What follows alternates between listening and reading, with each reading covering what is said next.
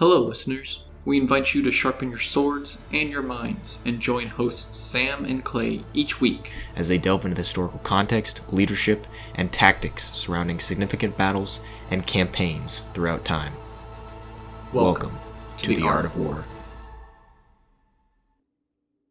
All right, welcome everybody to this week's installment of the Art of War podcast. I'm excited to talk about the Battle of Issus today with Sam, the co-host. Hey. Yeah, he fortunately survived the ice apocalypse in Texas, so I'm glad that he has power now and that we can record. It was hard. I still don't have water, but we got electricity now, so we're able to do this. So let's go. Yeah, electricity's the real necessity in life. True. I don't need water or food. I just need podcasts.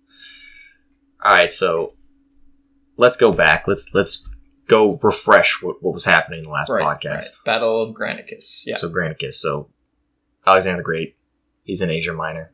He fights a big cohort of Darius's generals. He destroys them. He now has almost the entirety of Asia Minor under his control. And he's trying to push east to actually enter Persia itself. Right, yeah. So after this Battle of Granicus, he pretty much has free reign to capture large parts of Asia Minor. And a lot of the towns and satraps actually just surrender to him after the Battle of Granicus because of the fame he's already earned himself. Yeah, and the fear of what's going to happen to him because they got this giant Macedonian force just sweeping through the east side of Asia Minor and taking all of these cities, and they have no support from Persia anymore. Persia's completely gone. They're back in Persia. He's in Caria, which is like the vast majority of Asia Minor. It's a somewhat Greek, somewhat Persian, right in the central, where to the east of Turkey, where he's taking all of these cities, and he actually gets in with the queen of Caria. Her name's Ada. She's the wife of her deceased brother, who was king of Caria a few years back, and they were very loyal to Persia, but she sees the opportunity. She thinks, okay, fight against them, we might, get some repercussions, but she chooses instead to, like you said, surrender the majority of the cities to him. And in return, Alexander, when he takes a city, he just gives it right back to Ada, the queen of Caria, and he's just like, okay, here, your city's back. But he takes, an interesting point too, is that he takes like a large amount of wealth, food, rations for his troops so that he can continue his campaign. Oh, yeah. But he gets in and he's like, she actually ends up adopting him as her son, I think a year or two after his campaign through Asia Minor. And they're like real close. They're like homies. Alexander's always a ladies' man. Yeah, and there's only one city that really held out in Caria, which was Halicarnassus. It held out for, I think, 4 to 5 months until eventually they just surrendered, and he didn't even do much to them. Like, he didn't punish them or anything. He just gave it back to Ada right after immediately. Right, and that was a very lengthy siege for Alexander as well. He lost a lot of troops, and, my boy Mimnon of Rhodes was actually leading the Persian forces there as well. So we see Mimnon again in the siege of Halicarnassus. Yeah, and the funny thing is, too, is that his plan, Alexander's plan, originally when he was pushing through Asia Minor, was to take all of the coastal cities first, to make sure that he has complete defensive control of all of the major inlets so that there can be a landing behind them. They could get outflanked because the Persian fleet is extremely powerful. It's probably one of the strongest military powers that the Persians had at their disposal. Yeah. Actually, I really want to go into this point because I think this is one of the major points that sets up this Battle of Issus. Alexander and the Macedonians, they did not have a very powerful navy. They didn't have a fleet that could go toe-to-toe with the Persians. And so Alexander's bold decision that he makes before really launching this abrasive land campaign is that he basically disbands the entire navy that Macedonia has, converts them all to ground troops, and his idea is just to push up the coast, take all the coastal cities, so Persia can't use its naval fleet as much, because the way that the Persian naval fleet was set up is it was kind of Persia captured all these kingdoms, and they used all of their resources to build their fleet. So if they didn't have these coastal cities, they couldn't use the majority of their fleet. And Sure. it was a very bold move by Alexander. No, it was, and then after he's taken all of these coastal cities, he's got complete control of Caria. So it's now up to Darius. It's basically Darius is invading his own territory, right? Because before he might have been able to go to Halicarnassus or some of these cities in Caria and get troops from there, get supplies, get resources to hold out like a field a large army. But now he's got nothing, right? Alexander's taken everything. Right. I want to touch on one thing that Darius does before then. It's kind of almost like a last-ditch effort, but Memnon of Rhodes, who actually, just reading about this, Memnon of Rhodes is probably my favorite character about this whole story of Alexander the Great. Memnon of Rhodes is just really, really cool. But he is actually given control of the remaining Persian fleet by Darius, and he's going to lead a campaign actually straight to Macedonia. They're not even going to try to fight Alexander's army. He's going to go capture the Aegean Islands and then capture Macedonia. And then Athens gets words of this. So if Macedonia basically falls to this naval campaign, Athens and Sparta are going to revolt and the Macedonian coalition is going to fall apart. So this was like a huge deal, and Alexander was greatly worried about this. But then my boy Memnon actually got sick at one of the sieges of the Aegean Islands, and he dies from his illness. And then the naval campaign fails. So Alexander was pretty much, and Macedonia was saved by the illness that took Memnon of Rhodes. And it's almost weird, like their fates were almost entwined, because right after Memnon died of an illness, Alexander also got very, very sick before Darius pushed in with his army. And he almost died. And he had like this crackpot physician come in and feed him this weird drug that saved his life, apparently, according to the records. But yeah, it's kind of crazy what would happen if Memnon was successful with his naval campaign. Yeah, that happens a lot throughout this campaign, where there's just one small decision that could have just rewrote the entireties of the campaign. They could have lost in multiple instances, and that right there, they could have they would have been floundering. They would have had nowhere to go. They would have been stuck in Caria. They couldn't have gone back, right? Yeah. So Darius loses his best general, Memnon, and then he has another Greek general that's advising him on what to do next and what happens. Oh, so his name's, I'm gonna try again to pronounce a hard name. Charidamus. He's pretty young. I believe there's not really accurate records on how old he was, but he was probably in his 20s, and he's a Greek general also, just like Memnon. He's up and coming, very talented. He's been very successful in other Persian campaigns, and he once again makes the mistake, like Memnon, of trying to advise Darius on something. And of course, for some reason, there always seems to be a Persian distaste for Greek advice, because prior to the battle of Issus, Charidamus, he advises Darius to let him lead half of the army against Alexander so that they could spread out their forces and not have one giant mass that could be easily routed. They could make different plays, right? So when he says that, Darius immediately writes it off and says, no, we're not doing that. It's my army. You're not going to take control of my army. And Charidamus makes the mistake of talking under his breath. He says in Greek, something along the lines of, these Persians, they're so stubborn, or these Persians, they're so blockheaded. And Darius spoke Greek. So Darius immediately picks up on what he said, and he's extremely offended. And within a few minutes, he orders Charidamus to be executed, and they kill him right then and there. Just boom. Yeah. And that was a huge mistake for Darius, because he was one of the most, other than Memnon, was one of the most effective generals that Darius had, and now he's gotten rid of another one of them and completely ignored the advice, and then he just goes straight into the battle, deciding that that this doesn't matter. Right. And I think that account is from Plutarch. I know there's another account where they were still in Persia, and Darius had called a council of his closest allies to talk about what to do next, and yeah, Charidamus was there, and the way he was presenting his argument was to put him in charge of the army because he didn't want Darius to put himself at unnecessary risk, because Darius was the king.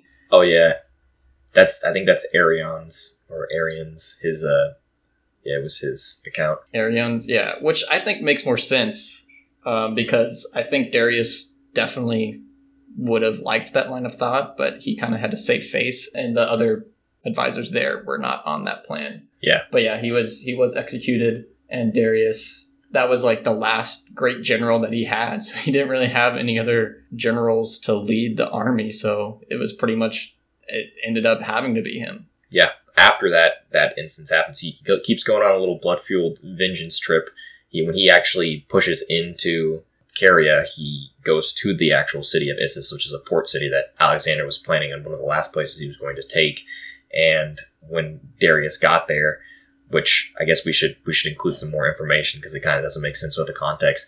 Alexander had actually been there, and they had not formally taken control of it, but they were split, and they had troops sitting in Issus. Yeah, apparently Alexander, they left their injured troops and troops that needed to recover there because they had gotten intel that the Persian army was pushing from a different direction. So they went to a different direction to try to meet them, but there was miscommunication. Yeah, so Alexander and Parmenion were informed that they were going to be going through this pass called Jordan's Pass, I believe, which if Darius' army had gone through that, it would have been a complete bloodbath because Alexander and Parmenion were planning a surprise attack on that choke where they would have just been completely destroyed.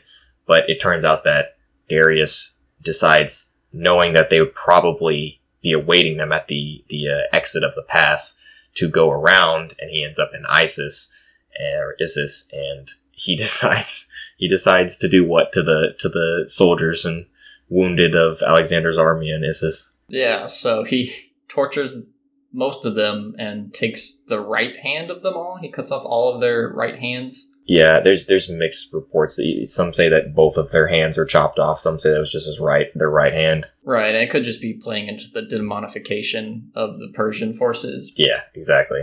I mean, it's a little bit leniency on the Persian forces. You would kind of expect them to just kill them all. Well, the funny thing is if it was just the right hand, then it's leniency. But if it's both hands, that's a death sentence, right? You're not going to get anybody to take care of you if you don't have hands. Like, you're not going to be able to do anything. But yeah, so that's one of those, like you said, probably another account that might have been used as making the Persians look bad. But he did torture and because in most cases, if you were to take a city where there's wounded and injured troops, you would just kill them all. There wouldn't be any leniency at all, it's kind of interesting that he did in fact choose not to kill them. But yeah, that's what he does, and he's now planning to meet Alexander in the field. Right, yeah. So this battle is not actually at Issus. It's on these plains that are a bit south next to the river Paneris, yeah. Yeah, right by the Gulf of Issus. So it's this kind of tiny little stream that's leading out into this Gulf body of water. And so you have the Gulf body of water on one side, and then there's mountains on the other side, and then they meet on the plain in between them. Yeah, and it's like a very open area, very large open area. But the thing that Darius did incorrectly is when he was planning a place to encamp for the coming battle, he gave the Macedonians the opportunity to spread their lines to be able to meet each Persian unit. Otherwise, they wouldn't have been able to hold each one, and then they would have just been able to wrap and flank them, and then they would have lost the battle. Right, yeah. Because you have to say, Darius's main advantage here is numbers. He has far more troops than the Macedonian has, but the Persian troops aren't as well trained as the Macedonians. Oh, yeah. Yeah, so another interesting thing about this battle is that there's so many different reports on the actual numbers in the battle. Like in the previous Granicus, the numbers aren't 100% solid because each one of the historians like Arrian, Plutarch, and Curtius, and Quintus, and Junianus, they all claim that the numbers were on the Persian side were 500,000, 600,000, 250,000, 300,000, because there's no way they could accurately count. It was a very quick thing. So that in itself is a little bit interesting. But also, the modern historians of today claim that there's no possible way that the Persian army could have fielded 120, 130, 140,000. The maximum number that they claim could be fielded is 105,000, because at that time, there was no way for them to get resources to their army. There was no way to create, sustainable environments for their army at all. Right. And so that there's no way they could have done it. But they all claim that the numbers are, 600,000, 500,000. I guess it could be a scenario where this wasn't a permanent army. This is more of Darius just going on his way down to Asia Minor, just collects as many citizens as he can from different satraps on the way and just kind of arms them with very minimal stuff. Yeah. Because we learned in the battle, how quickly they are to just rout completely. Well, that's a very common thing about the Persian army, because a large portion of them were slaves and peasants that had no formal training at all, that were just, like you said, rallied up by the moving Persian forces, and then they just, the instant they see anything scary or anything that looks like they're going to die, they rout. Yeah, but regardless, the main point is that Darius definitely had a huge number advantage. Yeah, so Alexander had something around 35 to 40,000. Once again, those numbers they differ, but they were extremely outnumbered. And the mistake Darius made was that he should have not allowed them to stretch their lines. Right, yeah, because as they stretch their lines, right, so they have basically the Gulf on one side and the mountain on one side, and they stretch all the way in between, so there's no way that the Persian forces can get around to flank, which is actually a very smart move. Yeah, so at first it looks like Darius is in a pretty good spot because the Macedonians have to meet him in battle, and they're expecting them to cross to hit them, which is just like Granicus. It's a huge disadvantage to cross the river first, especially with the Persians. The Persians had a large amount of archers and distance. Right, yeah, so it's not like the Macedonian forces could sit back because there were just rains of arrows coming down. Yeah, so it looks at first like Darius is super favored, that he has an advantageous position, but then, like Clay said, there's the fact that they couldn't flank or get around was extremely problematic for an army that was 200,000. You have a bunch of troops that aren't capable of doing anything, right? You've got mounds of units on top of each other, where if you stretch them out, they could wrap around and be effective, right? So yeah, once again, the majority of the fighting force of the Persians are untrained light infantry that are armed with spears and swords, and the Macedonians' main army is the phalanx infantry, which is a mixture of light and medium infantry, and that's their center, and they have a big contingent of cavalry with Alexander and Parmenion, which hold up the left and right flank, and the Persians also have cavalry units, but they're only on their right flank. They don't have any on their left flank. And this is actually the first battle of the Persian campaign that Darius brings out the Immortals, the Persian Immortals, which were the most, or claimed to be the most well-trained, most effective fighting force in the world at the time. Yeah, the elite fighters, and they're called the Immortals because even if one died, they were replaced so fast, and they were given the appearance of being immortal because they do wear the mask too, so you don't ever know if they change. Just their number is supposed to always stay the same. And those guys comprise the center of the Persian forces, along with a bunch of Greek mercenaries, like in the Battle of Granicus. So the center is the majority of Persia's fighting force. The two flanks, the left and right flank, the right flank is, for the Persians, is where the cavalry is, and that's where they're going to be planning to make their move. And the left flank is very, very weak. There's not much on the left flank. It's just a bunch of light infantry. Right. So the Persian cavalry is pushing on the Macedonians' left flank, which is led by Parmenion at this time. And they're actually gaining a lot of ground and success on pushing the forces back that Parmenion is commanding. And he's almost about to break at one point. Yeah, and so then Alexander, he's on the right flank. So the same thing happens on both sides' left flank. They have a huge cavalry force that's forcing the left flank to push back. So Alexander's is shoving into this light infantry, trying to make a gap so they can get behind, just like in Granicus. He's trying to outflank them.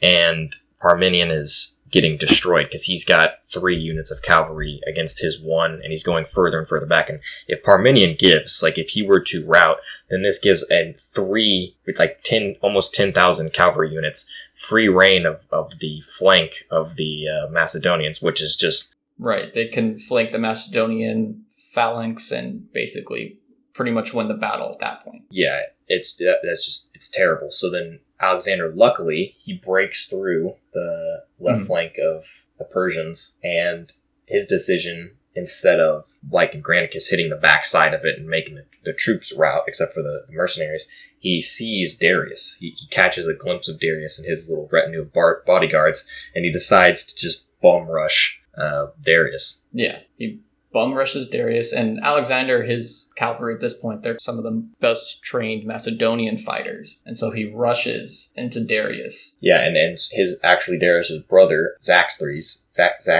once again a hard name, Zaxthres, he tries stopping Alexander, but it gets completely ignored. He's got a little contingent of cavalry, and they just ignore him and straight run at Darius. And Darius his bodyguards are supposed to be extremely, well trained cavalry, but Darius instead chooses to run instead of fight Alexander in battle and like secure the flank. So he dips out of there. And that was a mistake. That was a huge mistake. Right. So as Darius flees, his entire troops lose morale, and the mass majority of the Persian forces, besides the Greek mercenaries, start running for the hills pretty much. And so many of them die from the resulting stampede. And some of the accounts, it says that the entire hills were covered in bodies, which is kind of wild. Yeah, and even more interesting is that the left flank where Parmenion is fighting, they're like near lost, they're near routing, and they actually, the cavalry units, the generals see that Darius has left the field and the troops are routing, and instead of trying to, make a counterflank and save the battle, they too leave. They dip out of there.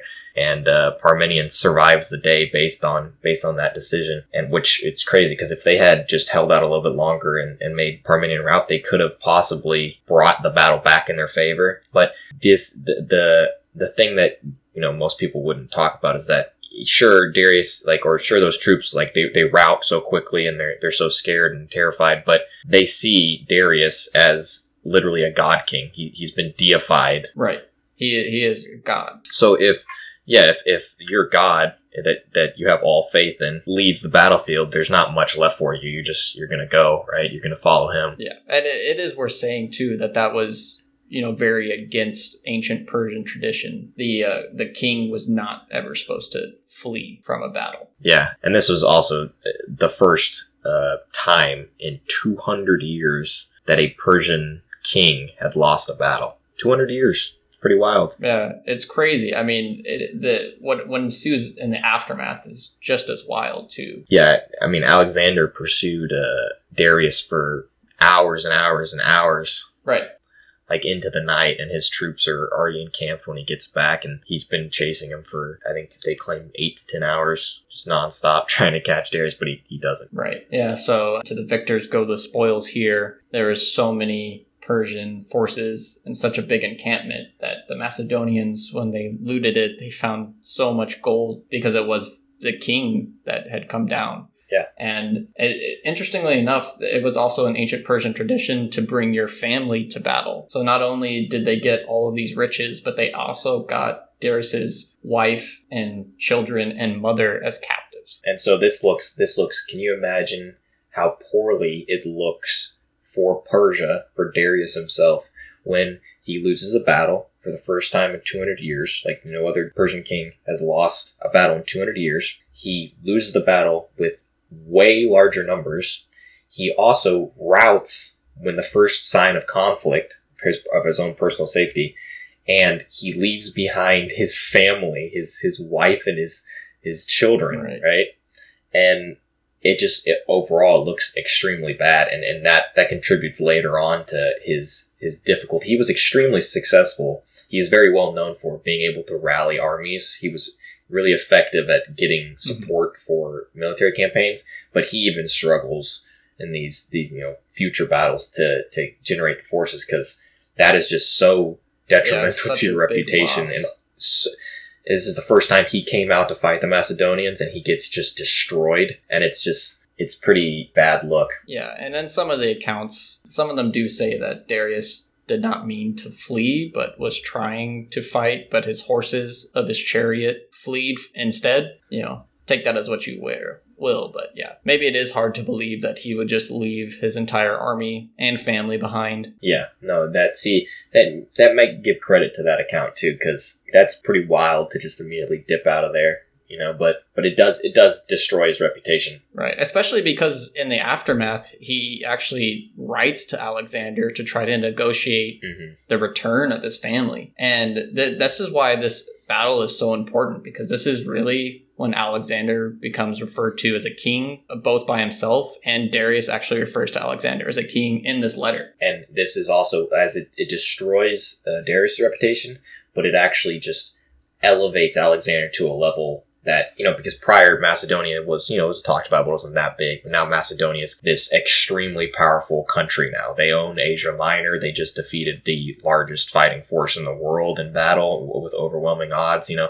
It's hugely important. Right. This is a huge victory for Alexander, not just in the immenseness of it, but also that this is pretty much a victory only because of his decision making. In the Battle of Granicus, the first major battle against the Persians, he performed well, but it wasn't, solely his leadership that won that. In this battle, his sole leadership is what won them the battle. Yeah, and his which decisions. Is pretty important for his growth as a young king. Yeah, and it makes his troops inspired to continue the campaign, and they really see it as a possibility that they could invade Persia. And they can actually take control of this massive empire that stood for so long. And in the accounts, too, he starts to display this very king-like nature when he's addressing Darius's mother and his wife and saying that no harm will come to them and that they're under his protection, which is, a very chivalrous thing for him to do at this time. Yeah, and he actually later marries Darius's wife, Stateria, which is a major just punch in the stomach to Darius that he marries his actual wife. But yeah, while he's, doing all these things that are probably making Darius pretty upset, he is, treating them with respect and making sure that they're all still elevated to the level that they were prior, where they're aristocrats, the royalty. And he's pretty much decided now that he's going to take over Persia. This battle's, solidified that. Yeah, it really helps build up the legend of Alexander the Great. And it's interesting, too, because before this battle, maybe a little bit before, Parmenion had actually captured Gordium, which was the capital of another empire in Asia Minor. But in the capital of Gordium, Alexander went there, and that's where the Gordian knot was. And the legend was that whoever would untie the Gordian knot would become the ruler of all of Asia. And Alexander, according to the accounts, took out a sword and sliced the knot in half. Yeah. And so this resulting battle and his victory over Darius really helps to solidify this legend. Yeah, there's a lot of military strategy, but there's also a lot of oral strategy that they employ where, these things might have been true to some instance, but the way they spread the tale and make it sound grandeur and, deify Alexander himself, it really, gets all Macedonia in support of him and the majority of Asia Minor in support of him. They're talking about how these odds were so, overwhelming. Maybe, in fact, they weren't that overwhelming, but it was more effective to tell after the battle, all of Macedonia, that, little Alexander's army of 35,000 defeated the 600,000 massive army of Darius the Third, the God King, right? The God King, yeah. So basically, Alexander defeated a god. It's very well done in all strategic elements. These first two battles were pretty important. Yeah, this one, definitely the circumstances that led up to it, they're so interesting. Yeah, there's just so many decisions that were made. We could have gone more into detail about the whole Alexander trying to spring a trap on Darius and how Darius, decided with intel to not go that route, and Memnon going and trying to take over Macedon. There's so many things that prior to the battle could have completely changed the outcome of the actual campaign. Right. And yeah, Alexander's illness actually prevented him from pushing further into Persia, so he was pretty much stationary, which led to the meeting here. The lack of another general for the Persian forces. If they didn't have Darius on the battlefield, maybe they wouldn't have been so quick to just lose so much morale when they see their leader run away, because their leader isn't their king if it's just a regular general. That's true. Well, and also we have to include that once again, the Greek mercenaries, they were one of the last to rout, and they were summarily all, executed, just like in Granicus. Yeah. They got the old Macedonian treatment where they just kill all of them with no mercy. But yeah, the numbers that were reported of the actual death toll of both sides was, once again, the Macedonian army only lost, according to Quintus, about 500 to 1,000 troops. Right, very, very low numbers. With a decent amount injured. And then the Persians, the accounts state that the Persians lost 100 to 200,000 troops, which, take that with a grain of salt again. I mean, definitely they lost a lot. And especially from the stampede of everyone trying to run away. It'd be better if we had a percentage, not just a number. If we had a percentage of the troops that were lost, that'd be more effective. Because, the majority of the light infantry on the left flank just got run down and brutally murdered after the main center routed and Darius left. So yeah, it was really bad once again for the Persians. Just like in Granicus, they lost a huge amount of their troops, and now Darius is curtailing it back to Persia, and he's going to spend several months now trying to rally another army, just like he did after Granicus. Right, yeah. And Alexander is showing no signs of slowing down. No, and you got to understand how fast he's doing this, right? Granicus happened 7 months prior to this. Yeah, so this is 333 BCE? Yeah, it was I think it was 6 or 7 months after Granicus. So he's pushed almost through the entirety of Asia Minor. This is like full Turkey and some to the east. He's gone straight through and been able to take all these cities in the process and just straight into battle. There's no waiting. The only thing that kept him at bay, he probably would have been like 2 or 3 months after Granicus when he would have met Darius. But the siege of Halicarnassus kept him there for 3 to 4 months. Yeah, he's going as fast as he can. You could call it like a blitzkrieg in essence. He's trying to get into Persia as quickly as possible. Because also, prior to this success, he was losing, some support, because you've got a fighting force of not that many troops that were trying to take on the greatest empire in the world, and they're still, they won a battle, but they haven't faced Darius in combat, and they still are low on resources. They've taken a few cities, but the Persians took the majority of the resources out and dipped out whenever they were coming through, and so he had a necessity to go quick, because if he lost support of his troops, which ends up happening at the very end of this campaign, then he would be, forced to go back, because if he doesn't have an army, he can't do anything. Right. So he had to go quick. Yeah, this victory is definitely a big validation, a big boom for him. Oh, also, and Alexander got wounded in the thigh pretty badly. He took it was either a spear or an arrow to his thigh while he was rushing after Darius. Some say that, I don't believe this as much, but Darius might have stabbed him with a dagger. I don't know if that's true. Yeah, if they were close enough to get into one-on-one combat, there probably wasn't a chance Darius would have escaped. And the majority of his bodyguard, retinue escaped too. So, who knows? That might have been just another oral strategy to deify Alexander. Okay, yeah, so let us know what you guys think about this battle. Yeah, we're going to be coming up next week with some more of Alexander's campaign. And hopefully you tune in. Yeah. Oh, actually, one thing I do want to add at the end here is that I'm kind of interested in what's happening elsewhere in the world at this same time period. And there's an interesting parallel in China. This is taking place during the same time that the Warring States period is, when the Zhou dynasty is basically being overthrown, and all of the different empires in China are vying for power and to unify the different regions, which is pretty cool that there's like a unification campaign in China at the same time that Alexander the Great is doing unification here. It's kind of interesting. We could go on for hours and hours and hours and hours talking about the dynasty shifts in China throughout history, all the wars that went down to either overthrow or hold on to a dynasty. That might be a good follow-up after we're done with Alexander. Hi, listeners. We hope you're enjoying the podcast. And if you are, make sure to follow us on all of our social medias. You can find our social medias in the description on our Spotify page. If you enjoyed what you heard, make sure to check out our sister podcast, Gray Skies. Each week, the host Eliza talks about a different national disaster that happened in recent history. And hopefully we're going to be able to collaborate with her. Yeah, so look forward to that.